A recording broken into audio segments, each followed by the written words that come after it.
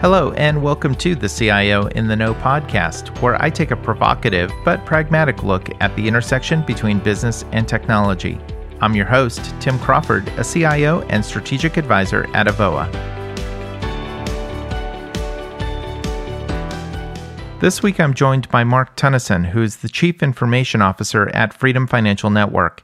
In this episode, Mark shares his perspective on what business leaders are looking for and why he approaches problems differently. He talks about his experience leading different organizations and how it's helped provide greater business value. Mark explains how emerging technology is a game changer for both customer and employee experiences, even in highly regulated and compliant industries like financial services. Mark, welcome to the program today. Thanks, Tim. It's great to be here. So I want to set the stage for our conversation because you've been the CIO for a number of companies. You're currently the CIO for Freedom Financial Network, and even that role has a little bit extra attached to it. You're not just the CIO. So maybe you could take a minute and just help the audience understand who Mark is and the role that you're playing there at Freedom Financial Network and beyond. Yeah. So without belaboring the run through of resumes and such, I think it is important of CIOs to have a balanced view of the business, and no better way, because we all talk about understanding the business and connecting with the business and leading and all of that. But I think part of what makes a CIO successful is having spent time in other roles. So I've had operations roles, real business operation roles. I've run central PMOs for companies. I've run product and product management before, sales operations, and now I run all the product infrastructure and operations. I've also been a chief security officer. So I think having a balance of not just the CIO or the IT pedigree, I think bringing in both business experience, roles that you've played outside of IT, and also other facets of technology, whether they be product management as it relates to building products or if it's security. I think all of those parts of your background and experience, and for me personally, I have found it to be a wealth of knowledge to pull from in making really good decisions and enhancing my ability to connect with the business and hopefully driving value. That is wonderful.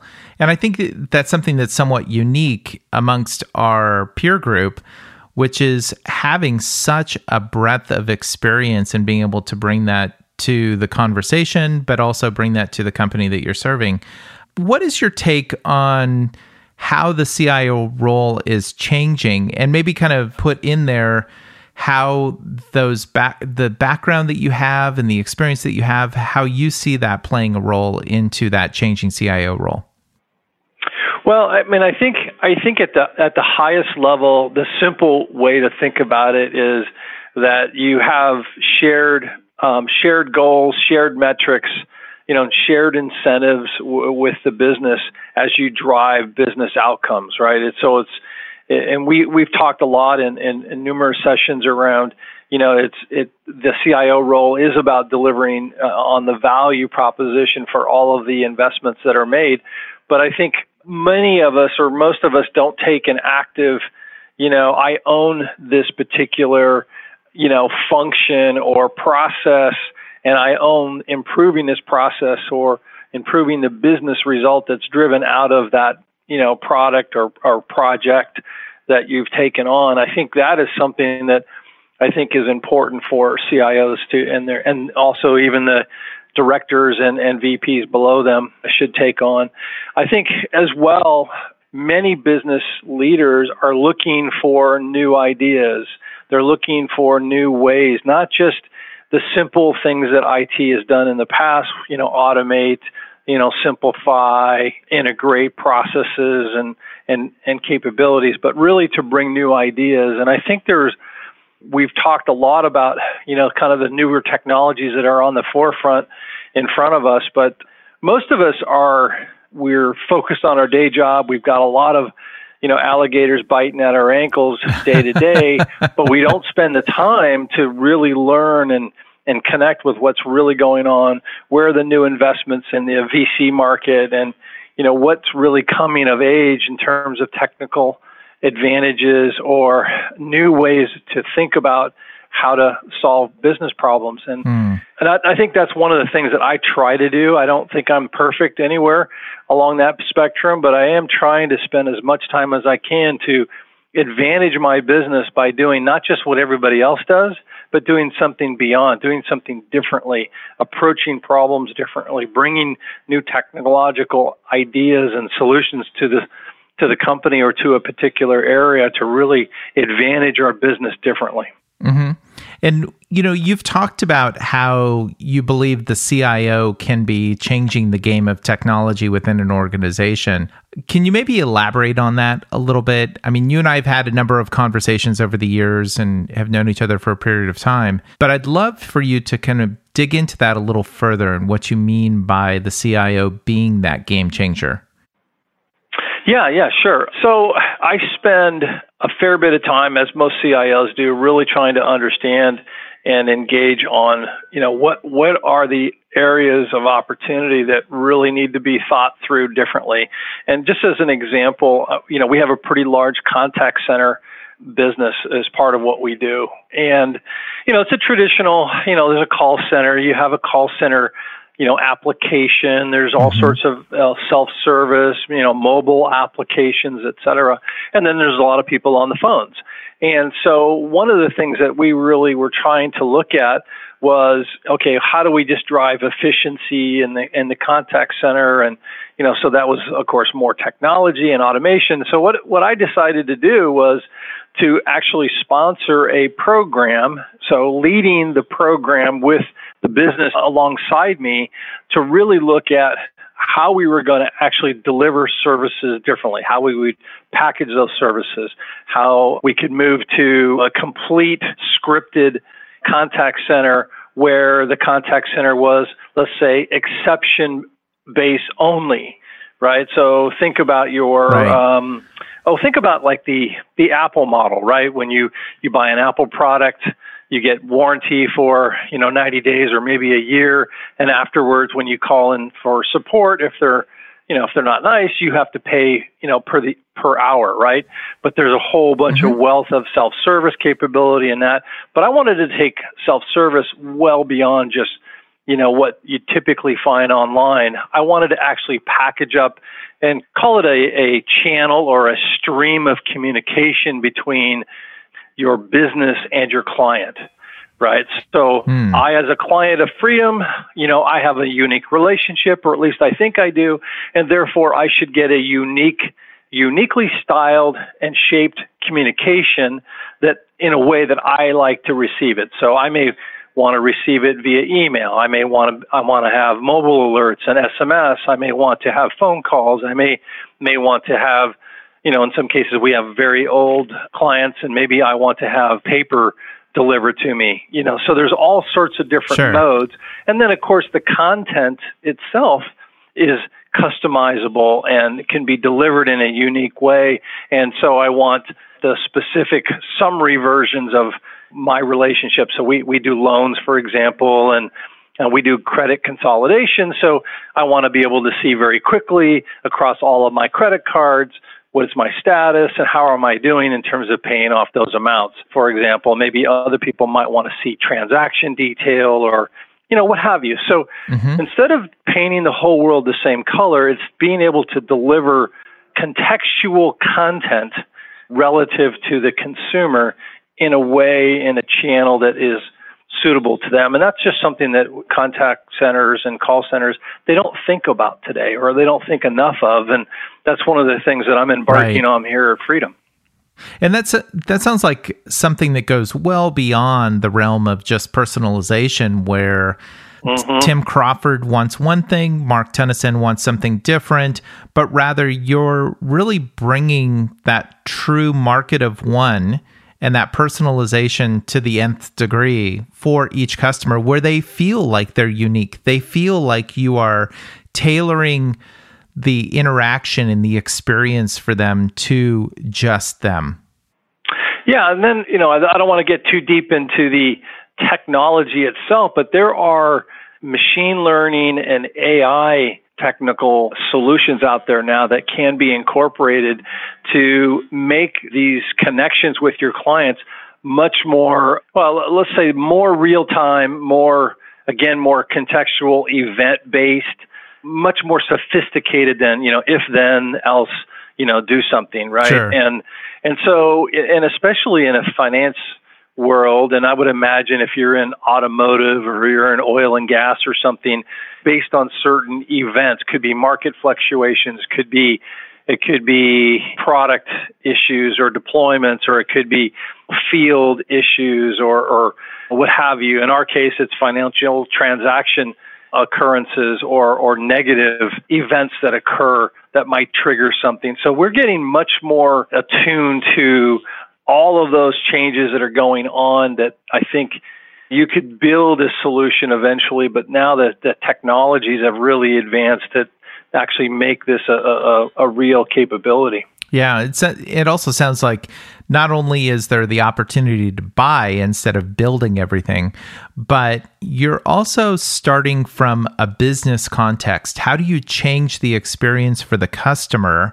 Not, hey, we've got this great technology, where do we apply it? Right. And now with things like, look at RPA, for example. So, RPA has been around in some form or fashion for quite a long time. Right. But as you think about financial service businesses, which we're in, heavily regulated and, we're audited by somebody every week. And then we've got all these legal firms that are coming in and they want all these audit trails of things, right? And so with all of this automation and streamlining, and you can think of these AI engines as almost black boxes, but they don't make auditors feel comfortable. So now we're introducing much more transparency, I guess is the best word, with regard to how decisions are made, how the technology came to this conclusion. Hey, this event occurred, this social event as well. The two of them give us a higher probability that this person is going to maybe fault on a loan or be late with a payment or, whatever. Then we actioned A, B, and C, right? And so those are the things that we get asked a lot about. And hey, why did you make this decision? What was the data that showed you should make this decision versus that decision? Those are the kind of things that now are available to us that, heretofore really weren't. Yeah. Well, I wanted to maybe take us in a slightly different direction and elaborate on not just the customer, but also the organization itself, too. And as the CIO changes and changes how they think, there are changes to the organization that's needed, too, both the engagement of the IT organization and also the employees.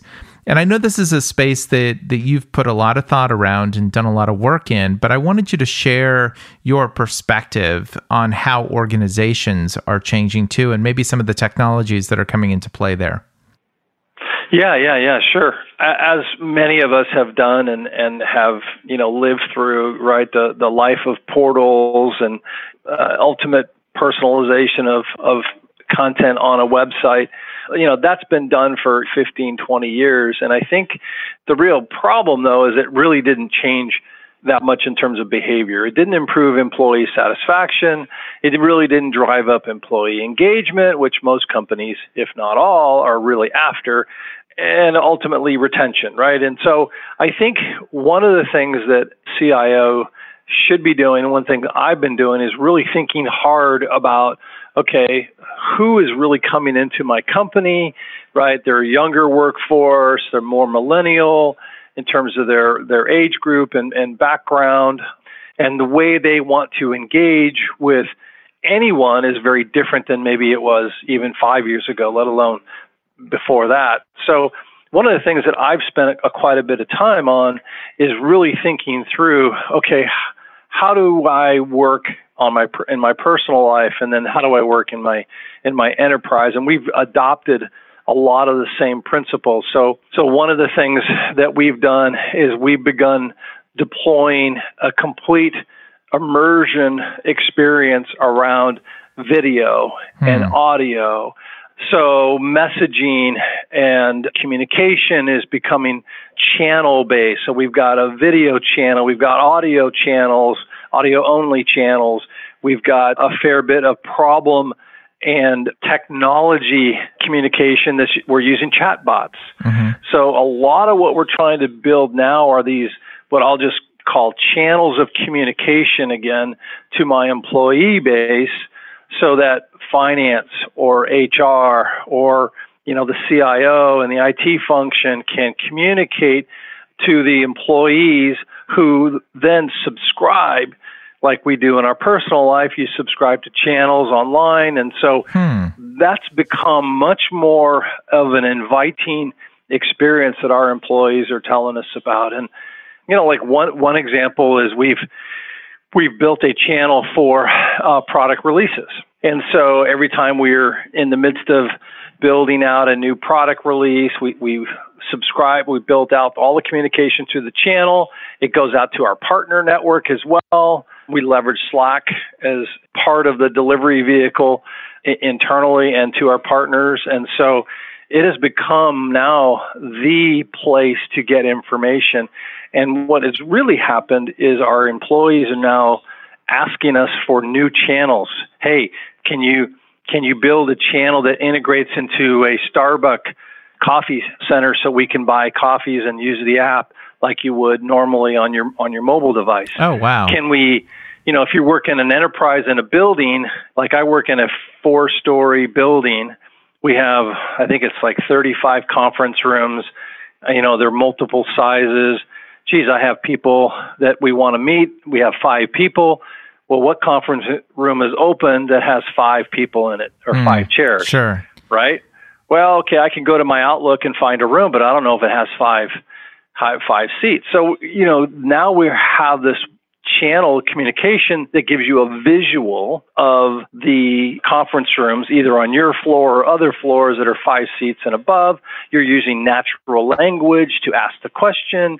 You're getting back natural language in a response. It comes up with a video or a map to show you exactly your route to get there from where you are. It brings in GPS technology to tell you exactly where you are, and from there how to get to that room, for example.